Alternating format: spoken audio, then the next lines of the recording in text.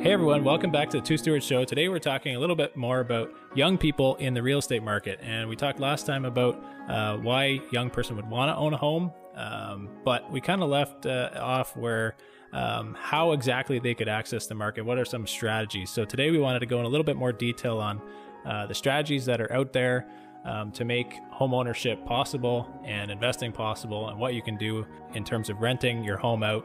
So let's jump into it. Hey folks, welcome to another episode of the Two Stewards Show. Last episode, we talked about young people in the housing market, how they can get in, some of the financial implications and how-tos, and we want to just talk a little bit about what you do once you actually have the house and how you can make it work. So one of the, and I'm here with Brent, by the way, from... Hello, everyone. Hi, Brent. Brent from Good Stewards. And yeah, we've got a few strategies that people probably should keep in mind. And not just once they've bought the house, but before they've bought it, you need to identify the correct kind of unit that you want to buy. And you talked about it last time, right? So some things to look out for.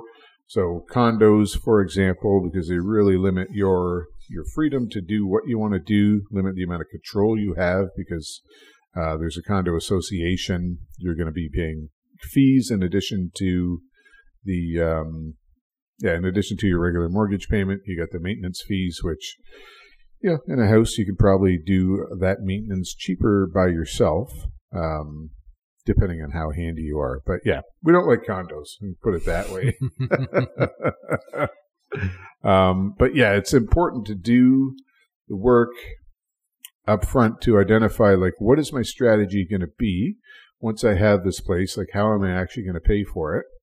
And I mean, you need to go through qualification tests at the bank as well. But even then, sometimes it's kind of strained, and you don't want to be house poor and making every last dollar that you have go towards your mortgage payment. So yeah, the idea is that if a young person's saving up to buy their first home, and they can,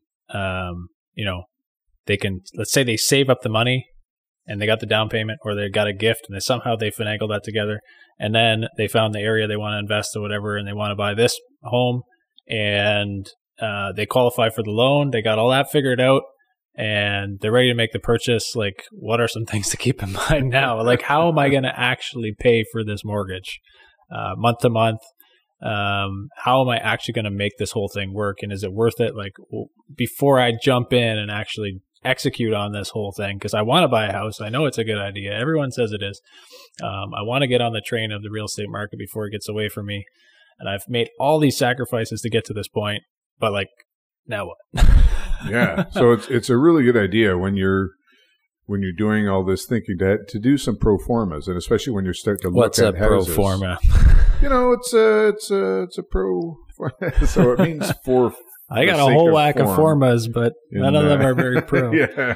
A regular forma or a pro forma? No, I think it means for the sake of form in Latin, but basically it's just it could be a spreadsheet, and it just you list out the financial implications and values, like everything that will go into that house, right? So you basically like a little balance sheet for a house. Right. So your costs. That allows you to analyze like the income and the expenses and see whether or not you're going to have positive cash flow at the end of the day or negative cash flow, which you don't want. Well, I mean, so in this case, we're talking about young people getting into their first home. So it's going to have negative cash flow. Yeah. And Robert Kiyosaki, I think, made the point that, your personal home is not an asset, it's a liability. I kind of tend to agree with that, but there's ways to make it more of an asset. Or at least parts of it. Or at least parts of it, right? And that's, especially with living costs and everything else. And I like the way Robert Kiyosaki, he's the rich dad, poor dad guy. So I like the way he kind of frames what is an asset, what is a liability. Like he says, an asset is something that puts money in your pocket every month. Yeah, it's just super simple definition, a little bit simplistic, but a liability is something that takes money out of your pocket every month. Yeah. So if you own a home and it doesn't put money in your pocket every month and actually costs you money, then he would determine that to be a liability. So like you said, yeah, your primary residence or your first home might be a liability because you're going to have to pay all these expenses. So anyways. Yeah, no, you're right. And like you have to be comfortable with that, right? Because there's a value to having your own home and to your lifestyle and so forth. So for your first home, yeah, that's cool. But there's ways to make that, to lessen that liability, especially as, first-time home buyer, young folks. So we want to talk about some of those strategies, but you need to identify what strategy you're going to be using before you buy that place so you get the right place. Because if you buy the wrong place, you won't be able to do what you're hoping to do. So some of these things could include... And these are the things you're going to do just to make it work, you mean? Like, you're going to buy this house and you got to come up with a strategy of how am I going to pay for this? What are the ways that I can generate income from the property or whatever, just to be able to afford to own the house ongoing. Yeah, exactly. So if if your strategy is to duplex a house, well, then clearly you're going to look for a house that you can duplex. And normally, within the in our neck of the woods, that means it's got a basement, right? Not every house in North America has a basement, and you can still duplex them, but you need a different, little bit of a different setup. So where we are, it would be like, okay, then you need a basement. And when we bought our first place, my wife and I, that was my only stipulation. I didn't care about anything else, how it looked or whatever, but it was like it has to have a basement apartment that we can rent out. And I wasn't like in an investing frame of mind or interested in real estate as an investment, but I just kind of knew intuitively, like, we want to keep our costs down. Having a basement apartment that pays some rent is really going to help us out. So that was an example of where, that determined the kind of house that we bought and the kind of house that we even looked at, right? We let our real estate agent know this is what we want and just saved a lot of time in the process. So you need to identify that and have a longer view as well. So last episode you talked about accessory dwelling units, for example, and I love that whole portion that you talked about, with land value and size of the lot and all that kind of thing, right? So if you think that in the future you might want to build an accessory dwelling unit, like intensify the density of your property, then you need to look for something that has a little more property where you could actually build another unit or maybe 2 units or, whatever it is that you're thinking of. Even if you're not thinking of it, having extra land in the city is always valuable because if you sell you don't have to do the work, but you could sell that house and sell that property to someone who will densify it and build the accessory dwelling unit. So your comment with all of that is mainly that before you buy the house, you're mindful of this. If that's going to be your strategy, you're going to look for that particular house. So maybe you can just give an idea of what are some of the strategies that work today that are relevant for young people, that are attainable. Because I think some strategies like, okay, Mark, I can't afford to build 5 units on my property. I can't even afford to buy a house. Well, that's true, right? But so what could work? And what's maybe the stepping stones, right? Like, how do I get to that level? Sure. There's a few things that I can think of. Maybe sort of in order from easiest to hardest, right? So the easiest thing would be just to do room rentals where you live in one room. And so in this example, I'm just saying you're a young married couple buying your first home. So you live in one room. You live in the whole house, but you have a room that's yours. And then maybe you've got 2 other bedrooms that you rent out. Or it could be a scenario where you've bought the house with friends and you share the living space. You got to be good friends. And if you're going to do something like that, a joint venture like that, you absolutely have to have a contract. I don't care how solid your friendship is. Have a contract that has very clearly defined exits. Yeah, exit clause. Yeah. How do I get out of this? If it ever comes down to it, if you're fighting about one thing, this is something you don't have to fight about because it's clearly delineated. You know that, either I buy you out, you buy me out, we sell it, whatever it is, get it in writing so that it's, so that and that can also forestall some arguing as well because you know exactly what the outcome is going to be. And that's if you buy it together, right? Yes. We both put money in, we both go on title or whatever the case. But you could use room rentals kind of if you own it yourself, Yep. single guy or whatever, and you buy a house.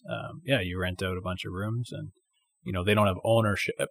They're not paying into the more they're not paying in as owners, but they're just paying you rent to live there. Yeah. So, I mean, if you could afford that scenario, that's better because you've got somebody else. We talked about that earlier, third party pay down, somebody else paying down your mortgage while you still retain 100% of the equity. Whereas if you're buying it with friends, that's 50-50. So, I mean, you do what you got to do, right, to get in. But that's one option. And as we look at sort of demographics in Canada, there's so many international students coming into Canada, and they're going to be in the urban areas. So if you're in an urban area, there's lots of opportunity to do a room rental. And, that not just the students, because obviously they're coming in, but the amount of immigrants is putting pressure on everybody in the rental market. So I've seen in our markets anyways, much more common for room rentals, and seeing a lot more ads for that, where it's just regular folks, but they can't afford even the full cost of rent because maybe they got a minimum wage job. So renting a whole house is just out of reach for them, right? Mm-hmm. So that's one option is the room rentals or buying with a friend. Another option would be a duplex. And yeah, maybe I'll just kind of list these, right? So we got duplex, we have multifamily, so that would be a triplex or a fourplex. That's getting, a little bit harder to do. Accessory dwelling unit, we mentioned. That's sort of probably a future thing. Meaning like a detached dwelling unit, right?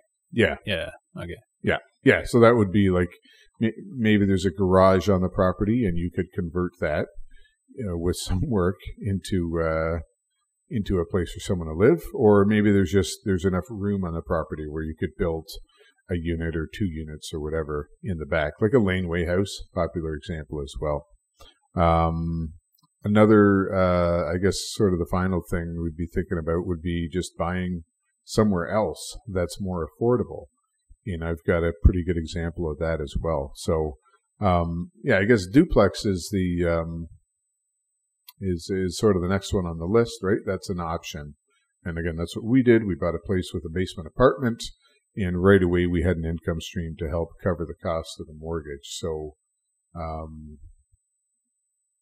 don't know. Like, so this is something you do a lot of, right? Is taking regular houses and making them into duplexes. I know you do other things, but that's like a pretty popular option, right? So I don't know if you want to walk through sort of some of the processes around that. Yeah. So, first of all, there's a certain type of house that works and is suitable for that, and that, like we talked about, not buying condos, not buying a townhouse. So part of the reason why I would just say not to buy those particular things is because it doesn't lend itself well to duplexing, like adding units. So the type of home that you look for when you're looking for something where you can add a basement dwelling unit, generally that's what it is has a certain square footage in the basement. You don't want to have something that's too small. Then it's not worth putting in all the effort to add a kitchen and whatever. So you want a decent number of square feet. Obviously need ceiling height. You need egress windows. There's a whole list of different things that you need, right? So when you're shopping around for a house, it definitely pays to do the research and before you actually buy. But the strategy itself is I think it's probably one of the room rentals is easy because you just buy a house turnkey. Usually don't need it to be legally converted to anything. It doesn't need to be altered significantly. Maybe you just need to paint the walls and you can start renting rooms out and you can share the common space, and that works.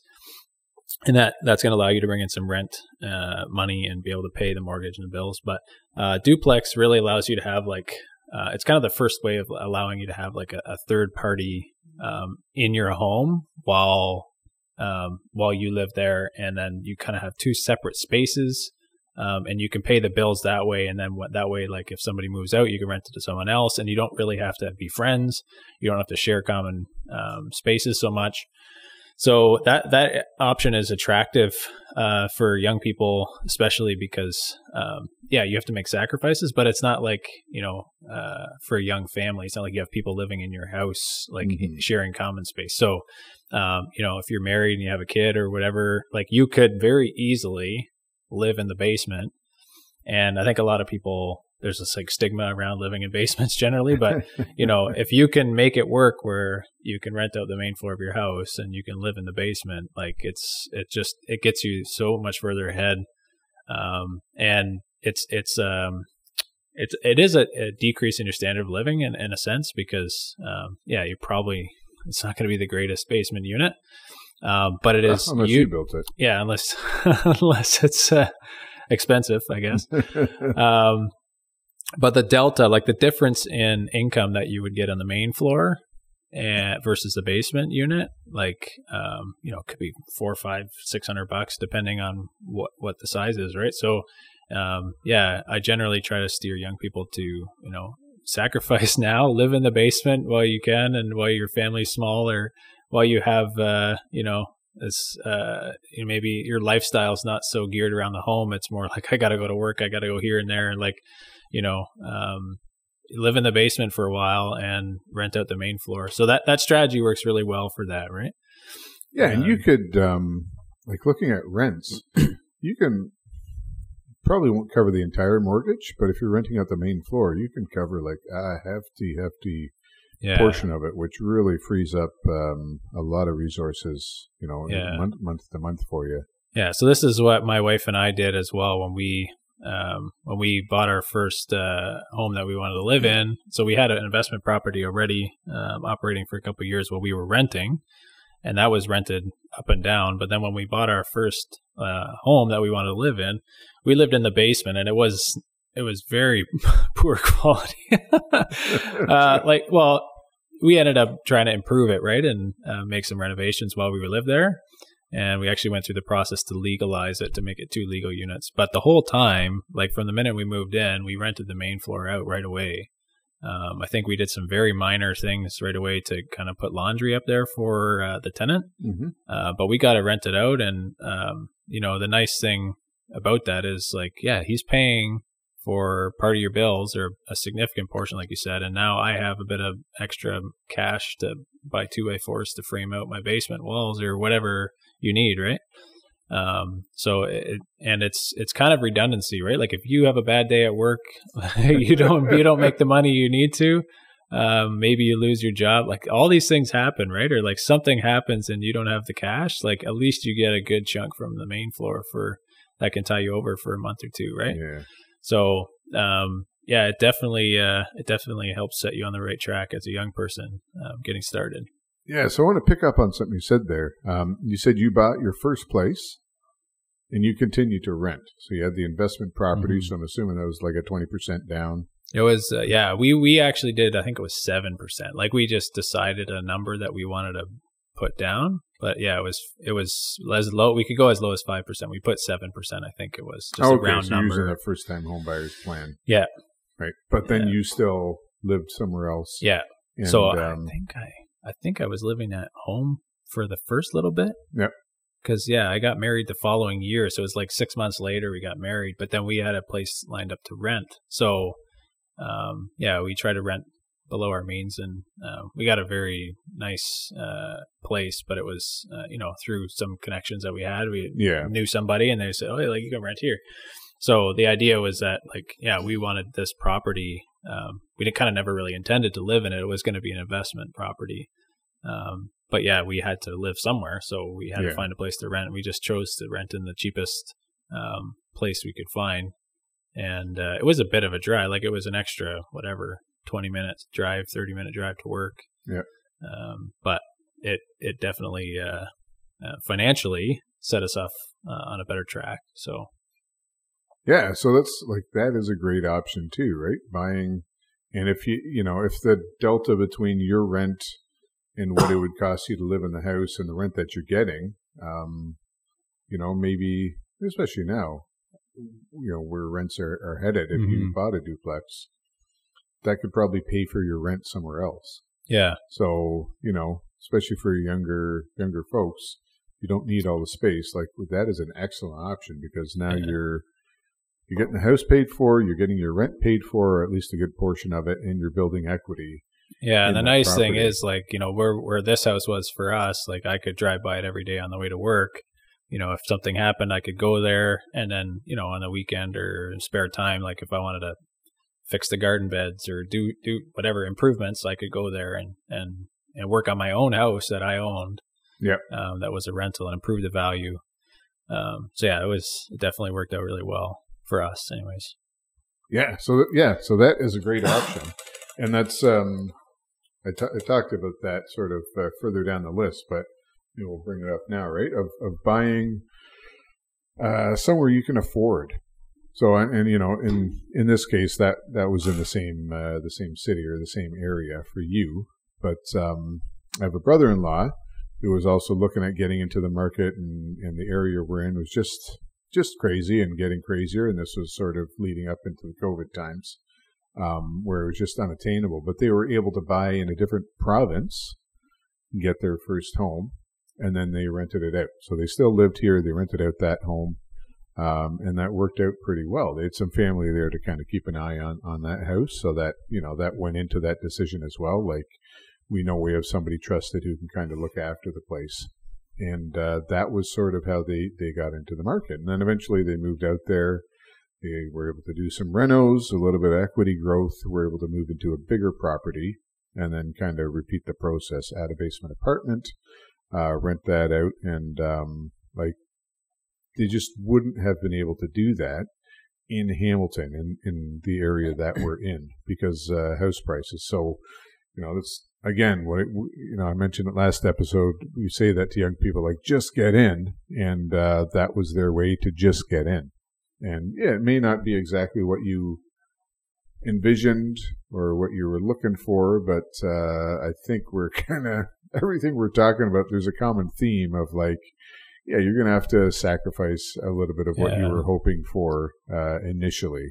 Right? Yeah, and you said, so they moved to a different province, but did they know anybody there? Like, yeah. So then that probably helps with that decision. I think for people, maybe they're living in Ontario and maybe they look in Alberta and, hey, I could buy a house there for a lot cheaper, but I don't want to move there. Well, there are options to be able to buy things without actually having to move, right? Like the strategy of actually making an investment in a piece of property that someone else manages for you. And then you can rent where you want to live, but try and find obviously a cheaper place or something, but at least you do own something. So that strategy works as well. And we've helped people out do that. Where, people come to us all the time and say, I have this much money and what can I afford? I'm like, yeah, you know what? Like, you can't really afford anything in Southern Ontario because like the reality is, if you want to buy a rental property, you got to put 20% down and that doesn't work. So, but for people who want to still buy something and get in the market, like they can go to, a different province, a different country even, if you want to invest in the States, and you can at least still buy something and you can start building equity, you can start paying down a loan and live somewhere. You don't have to live in your investment essentially, right? So it doesn't really help with the aspect of like, hey, I want to on the weekend fix something up or I want to do some improvements to my property. That doesn't really happen when obviously you got to get on a plane to fly your building materials out to a different province. But it is a way to build equity, right? And it could be a short term. Could be like a 5 or 10 year thing, right? Where we just buy this thing, we sit on it for 10 years, we rent here for 10 years, and maybe we can sell it in 10 years, and then we'll have a decent amount of money through the appreciation of that property to buy something where we actually want to live and settle down. So for someone in their 20s, early 20s, mid 20s, it could be a 5 to 10 year strategy, right? To get to home ownership where you want to be. And that takes a lot of sacrifice, but it's doable. So yeah, and in this case, they ended up moving in there, but that was just kind of happenstance. That wasn't the plan. It was meant to be an investment property. And then in terms of, fixing the place up, yeah, you can't just fly down there on the weekend, but what they actually did was they went down there for a little while, initially when they bought the place, and had a little bit of help from family, but were able to work on the place and do not extensive renos, but, a decent amount to where it immediately lifted the value of the property. And then they were able to fly back, and, you're talking about a week or 2 weeks, I think. So it is possible, right? If you're willing to put in some of that work yourself, or, you can have a contractor do it as well and kind of supervise from afar, but that's assuming you've got that cash ready. And here we're talking about like where you can't afford where you are. So you may not do that, but the option for you to actually go, you can go change out the flooring. You can paint some of these things that are pretty easy to do, but will possibly raise the value. And even if you're not doing a lot of equity increase, rental in value can increase, right?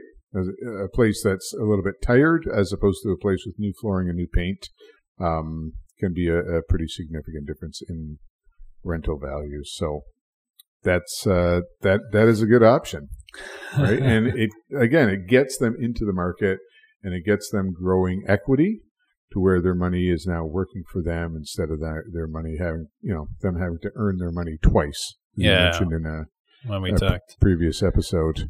Yeah, it helps to have a bit of grit too, right? To understand that, hey, I'm like young. Sandpaper? 80 grit. Yeah. 60 grit. I don't know. Grit as in like, get your hands dirty. But yeah, it helps to have that kind of energy, right? When you're young, you can kind of take it, right? Like if something happens, like whatever, it's not going to make or break your life. You can recover. You have a bit of time, hopefully a lot of time. But yeah, you can make mistakes quicker. You can put yourself out there more and try things that you might not otherwise would have if you're, more mature down the road when you have a family, depending upon more to lose. Yeah, a lot more to lose. So some of these strategies, like when you mentioned room rentals off the top, like I wouldn't be interested in that where I am right now. No. Like, wife and kids, I want privacy. I want my own space. Like the financial benefits of renting rooms in my house or whatever, or even if it was a separate part of my house, but if it was like the basement, but it was still attached, it still doesn't appeal to me. No. But that's because I have a family, we're past that kind of stage, right? But we're like, when you're young and you can get your hands dirty and you're, like grit, tenacity, you're trying to make things happen. Like, maybe you say it's for a year, guys, and then you're out. But, hey, like enjoy that time and make it work for you, make it work for them. Like a lot of the times if you're renting a room, like it's going to be affordable rent for the guy renting, and it's going to move the needle for you as well. So, but yeah, there is benefits and drawbacks to everything, but that definitely gets you ahead. So yeah, and that's why I mentioned it specifically for young folks, because let's say I've already disparaged universities, but let's say did you go to university? I did actually. But let's say you've just come back from school, right? Who do students live with? Other people. Yeah. Right. So you're kind of used to that, and it's not a big transition to go from like living in res or living, off campus in a house that you share with a bunch of other students to living in a house that you own and living with a bunch of other students or just a bunch of other young folks. Whereas now, like I could never rent out rooms to people. I did that for a little bit, like shared a house with a bunch of other guys, and like drove me crazy. Yeah. So I can only imagine now that I'm older and more set in my ways that that wouldn't work. But you said something earlier about maybe it was a previous episode, but where you might be that young person with the house, and instead of going out golfing or whatever with your buddies, you're working on the house. Like hopefully you've got a friend group that is in a similar situation, and you all help each other, because I've seen that where people are doing even bigger renos, but they've got, enough friends who are sort of in the same situation that it's like an Amish barn building, right? Yeah, that's right? Pretty cool. You're going to help your buddy with his flooring or his reno or whatever, and you know that he's going to help you later when it's excuse me, your turn. And I've even done that now later in life where, there's a few people and we're all kind of with the same mindset. So like, come help me for a couple of Saturdays or whatever, and then when it's your turn, I'm going to come help you, and that works out. That works out pretty well. Yeah, I was just thinking actually, like, hey, if some young person wants to buy a house and they don't really know which house to buy or, need advice, like, Mark and I are here to help. We're curious, we're interested in where people are at, and we want to help. So, we happy to kind of provide advice and guidance if need be, and like based on our expertise and experience, if that's the right direction you should be going, or make some advice. So hopefully the episode, like, these last bunch of comments we've made is going to steer people in the right direction to begin with. But if there's specific questions, like, feel free to reach out to the show or hit us up so that you can get those answered before you make the biggest financial decision of your life, one way or the other, for the better, absolutely. for the worse. I love nothing more than yelling at young people and telling them what they're doing wrong. So don't go to university. What else? Get the trades. Get a piece of real estate. And, exactly. Just get a 2x4 and start beating you with it, and actually help you make the right decisions. Oh man, how old are your children? And you also said something else too about, when you're young, you have more capacity to absorb mistakes, right? What might really set you back later in life may not be so bad earlier on in life, and that even applies to, like, if you're painting your own place and you do a bad job, like, that's practice, sort of. And even the example I gave earlier with my brother-in-law,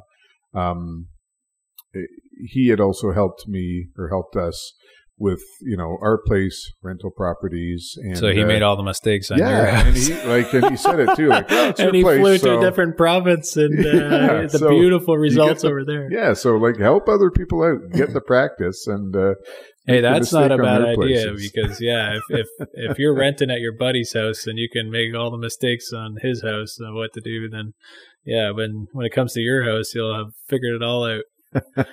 Hopefully.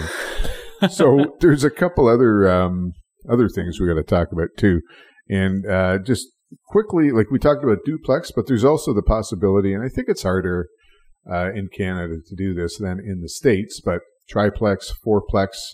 I think above 4, you're getting into commercial financing, so that's tougher. But if you're in sort of that little sweet spot, if you can swing it, talk to a mortgage agent. If you can get like a triplex, or a place that you could convert into a triplex or even a fourplex, like, there's even more opportunity there now to do better with your money, right? To make essentially have yourself living rent-free. That sounds unattainable, but I think if you look on the outlying areas surrounding, like, the GTA, as you go further away, or like in I don't say rural, but like, in smaller towns, like, some of these buildings, they're probably more set up for that, and you can definitely make the numbers work in terms of purchase price a lot easier there than in the city. So if it's your first home, like you said, it's kind of hard in this area to pick up something with 3-4 units. But if you start looking further and further out, and make the sacrifice with your commute, or even if you can own it and rent out all the units and rent somewhere else.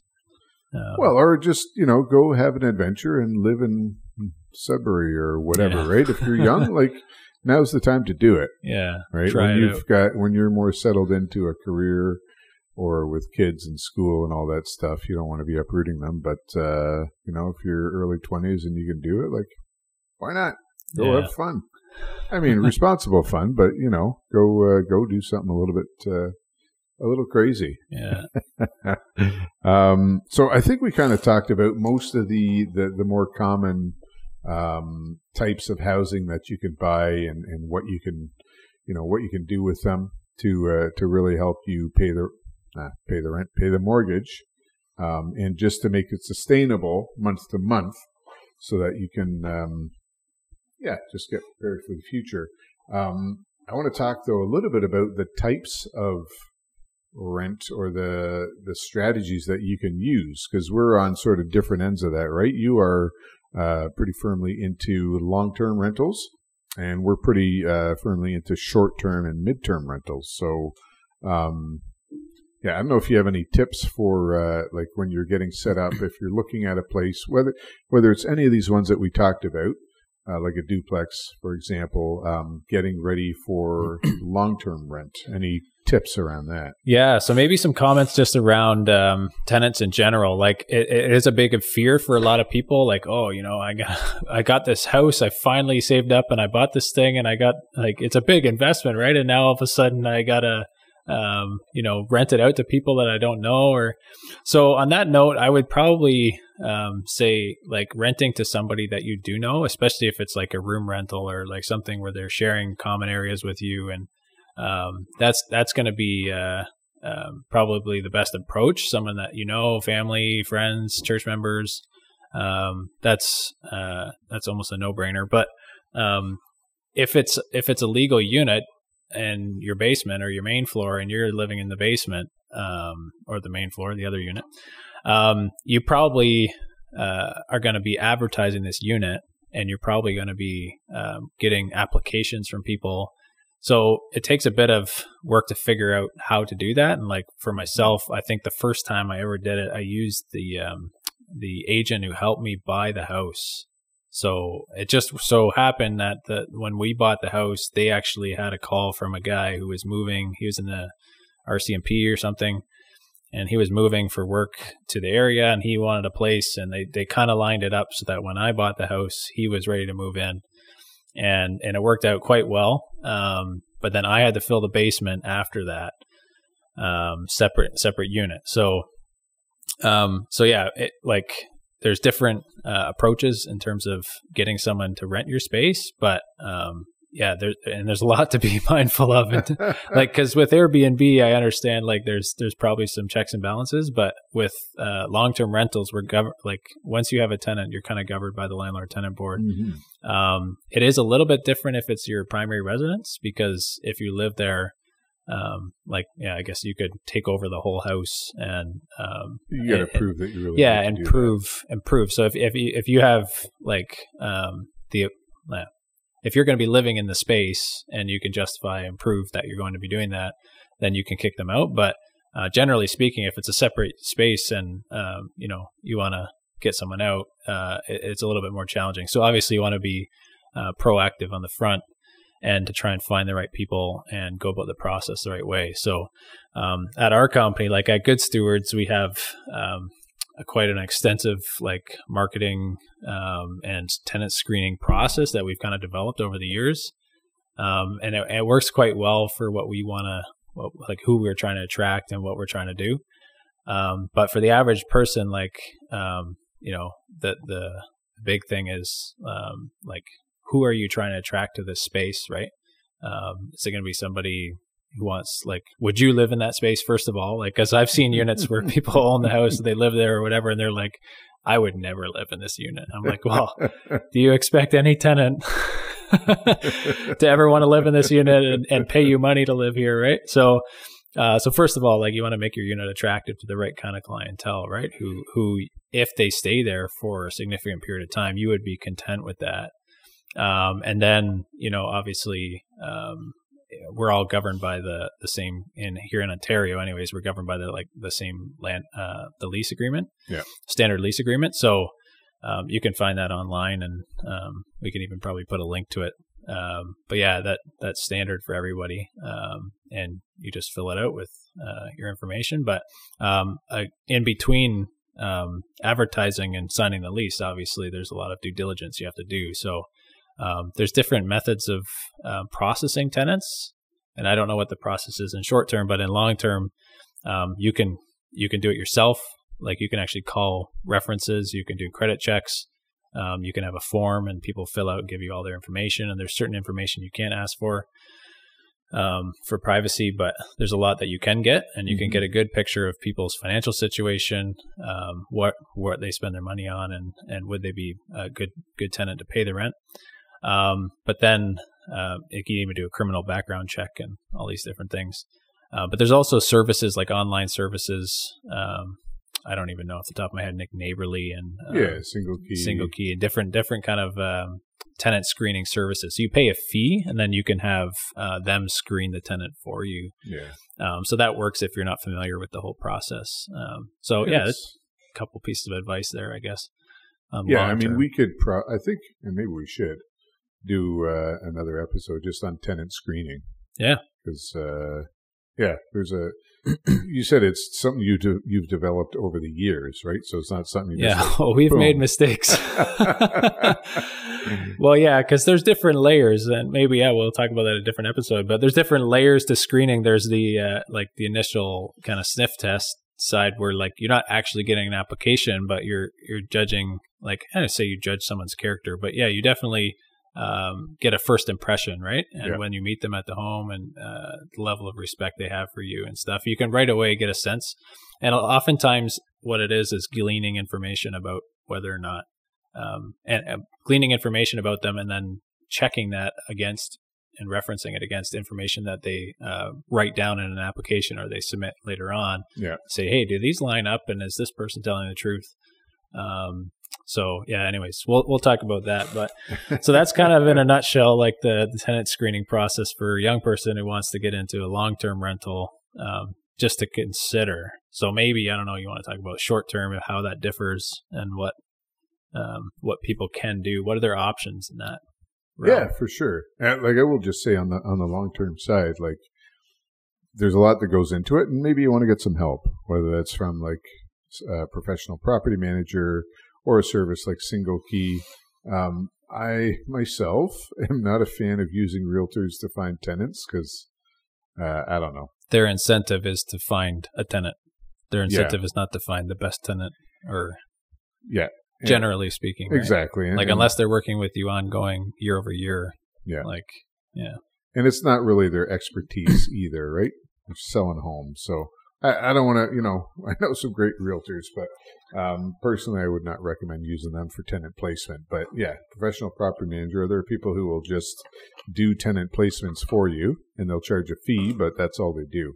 And that's, if you're a little intimidated by the whole process, I recommend doing it yourself, but you don't want to, there's options. Yeah, we do fill units for people from time to time, but we generally we like to stick with units that are for our investors that we've worked on, that for the reason that we know the clientele we're trying to attract, and it can be a real headache to try and fill units that are not necessarily the same quality, and Yeah, no, it's true. And you also it's the same for short-term rentals. You need to identify ahead of time, before you even have the place, like, who do I want to rent to? And then you have to build or make sure, or buy a place that is suited towards that ideal tenant or guest in the case of short-term So rentals. Like, I'm just thinking a young person's going to buy a house, and then let's say they're going to live in the basement, and they want Airbnb or like short-term rental, the main floor. Yeah. Right away, they have to think about, what am I going to do with this main floor? Like, who's going to rent that? Well, even before they've bought the house, like, if they know we want to do short-term rentals, then you got to figure out, like, okay, number one, so for young folks, they're probably more limited geographically, right? Investors, more seasoned investors, you need to identify markets that are going to work. But if you're, this is your first place, you're not buying somewhere else. You're buying where you live, kind of, or you're going to be in a place that is, generally constrained by like where you work and where family is and stuff. So then you need to do the research to make sure that is this a suitable market for short-term rentals? Do I have the ability to have a short-term rental just in terms of legislation and regulations by the city? And generally, if you have if your primary residence, in most places, even where there is legislation in place, you're okay to do that. and that can be in your favor. So in Hamilton, for example, they've passed legislation that says it can only be a primary residence. So that could be a tenant renting out part of their place, but it could also be an owner. As long as you live there, you can rent out part of your place or an accessory dwelling unit. And that's actually beneficial for people who are doing this kind of house hacking because it limits the amount of competitors, right? Providing that everybody actually abides by those rules. But we have seen, like, even already a lot of investors get out of the short-term market in Hamilton. Yeah, selling off furniture. And yeah, selling their houses, all this stuff, or converting to a different kind of type of rental. But I mean, with long-term rentals, generally if you've got an area that has rentals and people who need to live somewhere, you're going to be okay to get the place rented out. And, you got to figure out, like, is this strictly a university town or is it a place that's a little more diverse?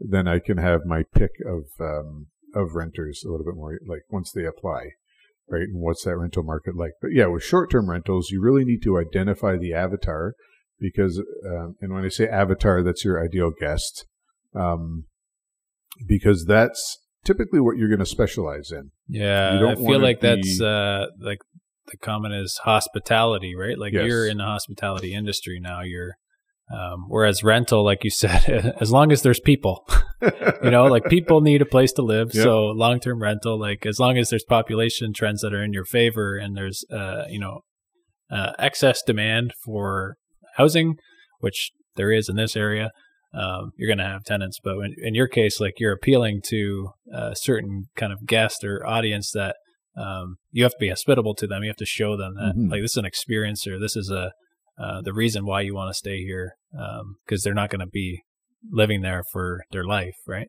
Yeah. Yeah. It's so in the case of long-term rentals, the tenants need you. Yeah. In the case of short-term rentals, you need the guests. Yeah. So you have to appeal flipped. to them. Yeah. Yeah. So there's more marketing. There's a lot more thought that goes into it. So you need to figure out the kind of guest that is going to work in that area and that you want to specialize in. And especially if you end up getting more short-term rentals, it's always best to specialize in a subset, whether it's families or it's people traveling for work or whatever it is. You can get other people into your places, but you really want to specialize in an ideal guest, and then you tailor your place or your places towards them. And again, if other different types of people rent, that's fine, no problem. But you want to do the best job you can for ideally the people who are going to pay the most amount of money in that market. Yeah, so I'm thinking it through the lens of a young person who might bought their first home and they want to rent it out. Like a long-term rental strategy would be kind of just, it's dependable. You got a tenant, he's going to come, he's going to pay his rent, he's going to be there for however many years. Maybe eventually you take over the whole house and you call it your own, or you move out and you rent the other unit out long term. Mm-hmm. So it's a good strategy. But with short-term rentals, one of the advantages could be that like if you are home quite frequently, you can manage a lot more. Mm-hmm. So you could take on the cleaning. You could kind of earn those fees, so to speak, right? And it can be a little bit more lucrative if you're in the right area, if you do all the right things. Mark says, listen to Mark's wisdom. Call him up, give him pick his brain. But yeah, if you do that, the benefits are kind of all yours too, right? Because you're on site all the time. You can you can maintain the place, keep it up, and and it can be pretty lucrative. Like for a lot of the time, with just a little 1-bedroom basement apartment, we actually paid our mortgage for the whole house with just that little thing, which you can't do in the long-term rental side. Yeah. Now it's more work, absolutely. Yeah. And it's, you have to be okay with sharing your house with other people, even if they're not living like, it's a separate unit, but they're in and out, right? And you'll see them, they're around. Yeah. So it helps to have the mindset of being hospitable or, meeting strangers and so forth. That certainly helps if you're going to pursue that kind of strategy, right? Yeah. Now there's another strategy as well, which is midterm, And, that's a whole sort of different subset of people that are, that you're renting to. And that's a 30-day or longer stay. So it could be a month, it could be 6 months.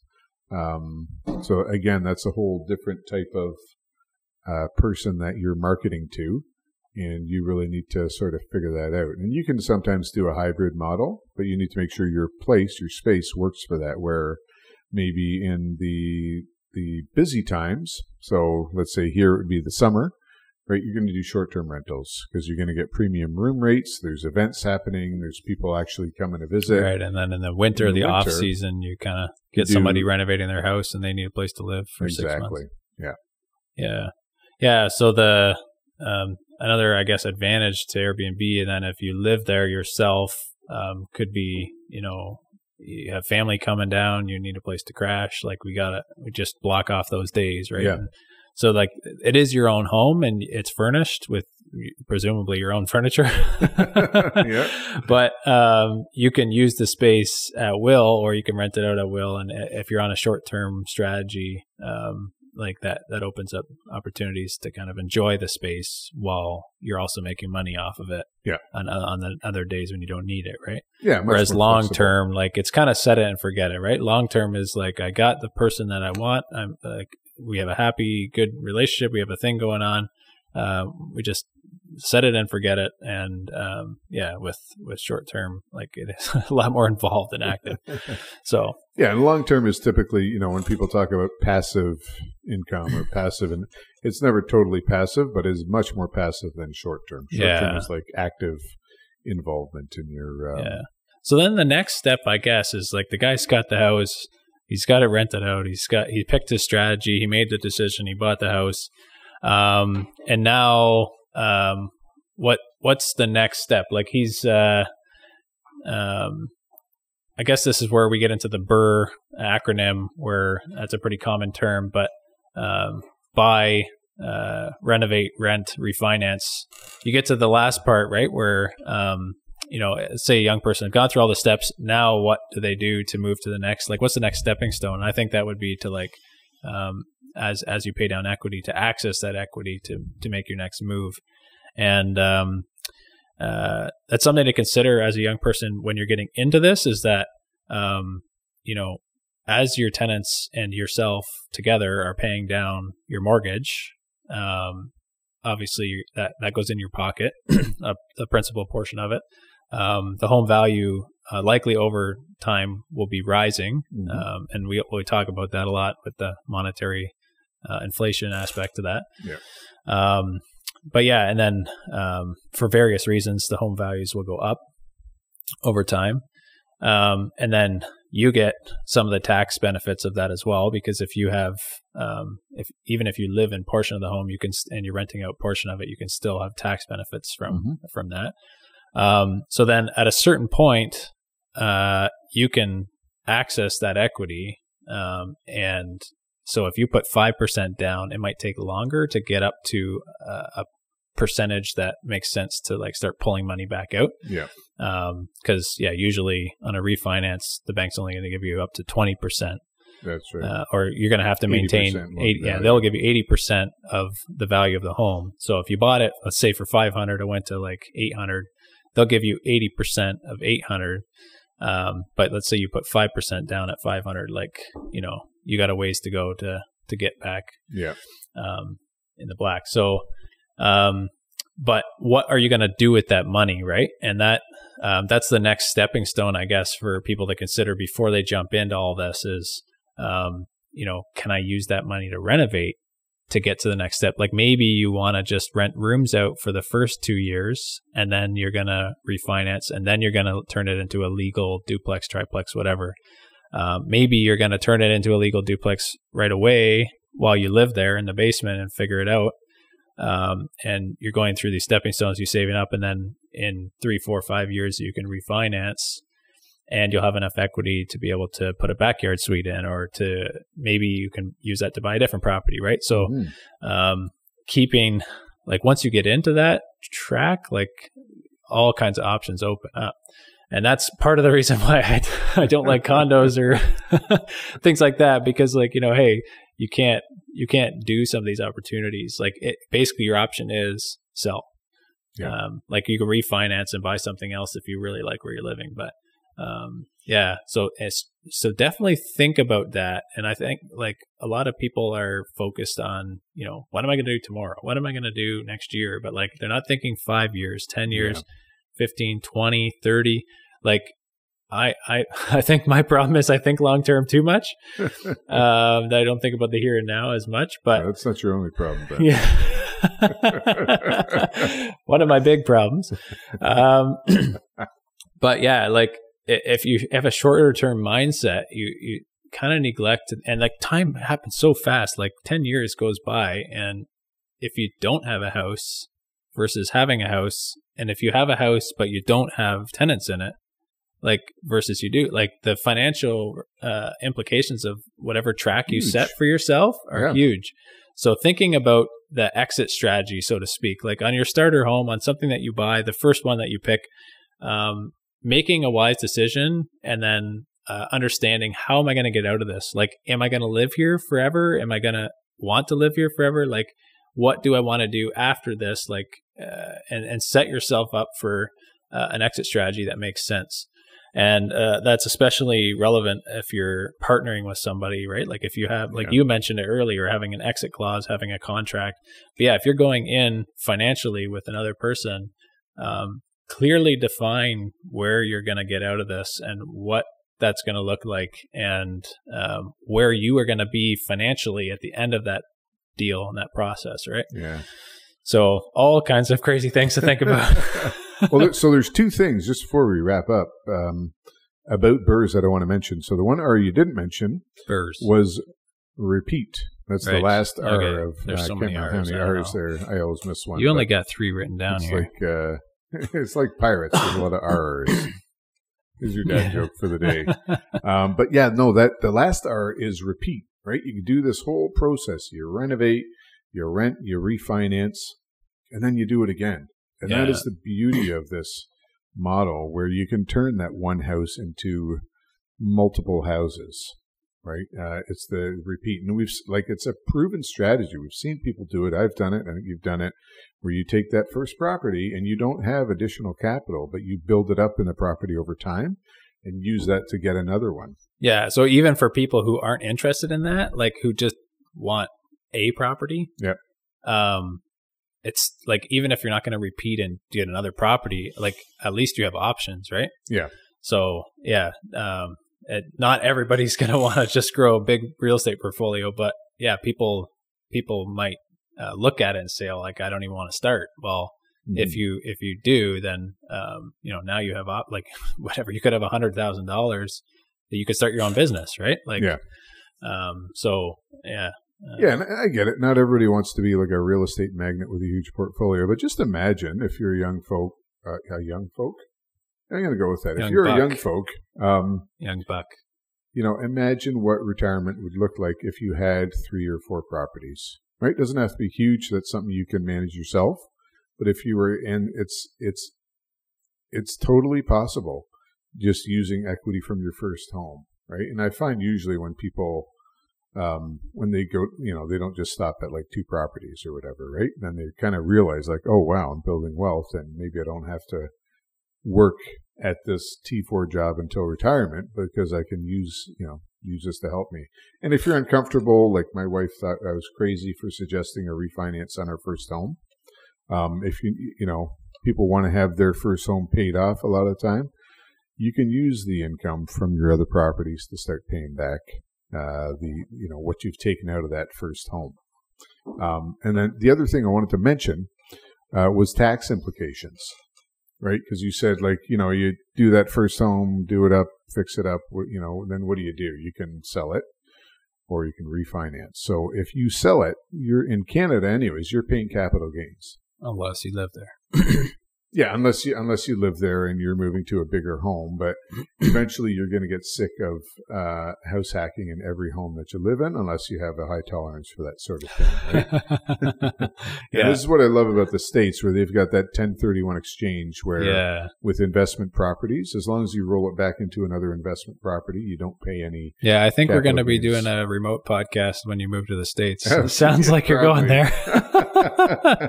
It's really, real estate is much more favorable there. But I just want to point out, on a refinance, right, as long as you're using, in Canada, as long as you're using that money to buy another property, you're not paying taxes, right? It's tax exempt. So if you use it for personal stuff, then technically you should be paying taxes on that. But if you're putting it into another business investment, so this could be like your second property, you refinance it, put it into another one, you don't pay any tax on that. So you get to keep the asset, you get to use a substantial amount of the equity growth that is in there to get another place, but you don't have to sell it. You don't have to get rid of it to get the next one. And that's the beauty of the BRRRR method. It's like that repeat, the goose and keep doing it. Golden eggs, right? You don't have to kill the goose that keeps giving you the golden eggs. You can, No, well, maybe let's wrap it up there. And I think we got a couple more episodes out of this. But yeah, thanks again for listening. This is our little mini series on trying to help young people learn about accessing the real estate market, what are their options and what they can do. So hopefully you glean something from that. Until next time, steward your wealth wisely. Thanks for listening to this episode of the Two Stewards Show. If you like my voice better, click subscribe. And if you like my voice better, click share. If you like both, give us a 5-star rating. To interact with the show, feel free to reach out at hello@twostewards.ca. We'll see you in the next episode. In the meantime, steward your wealth wisely.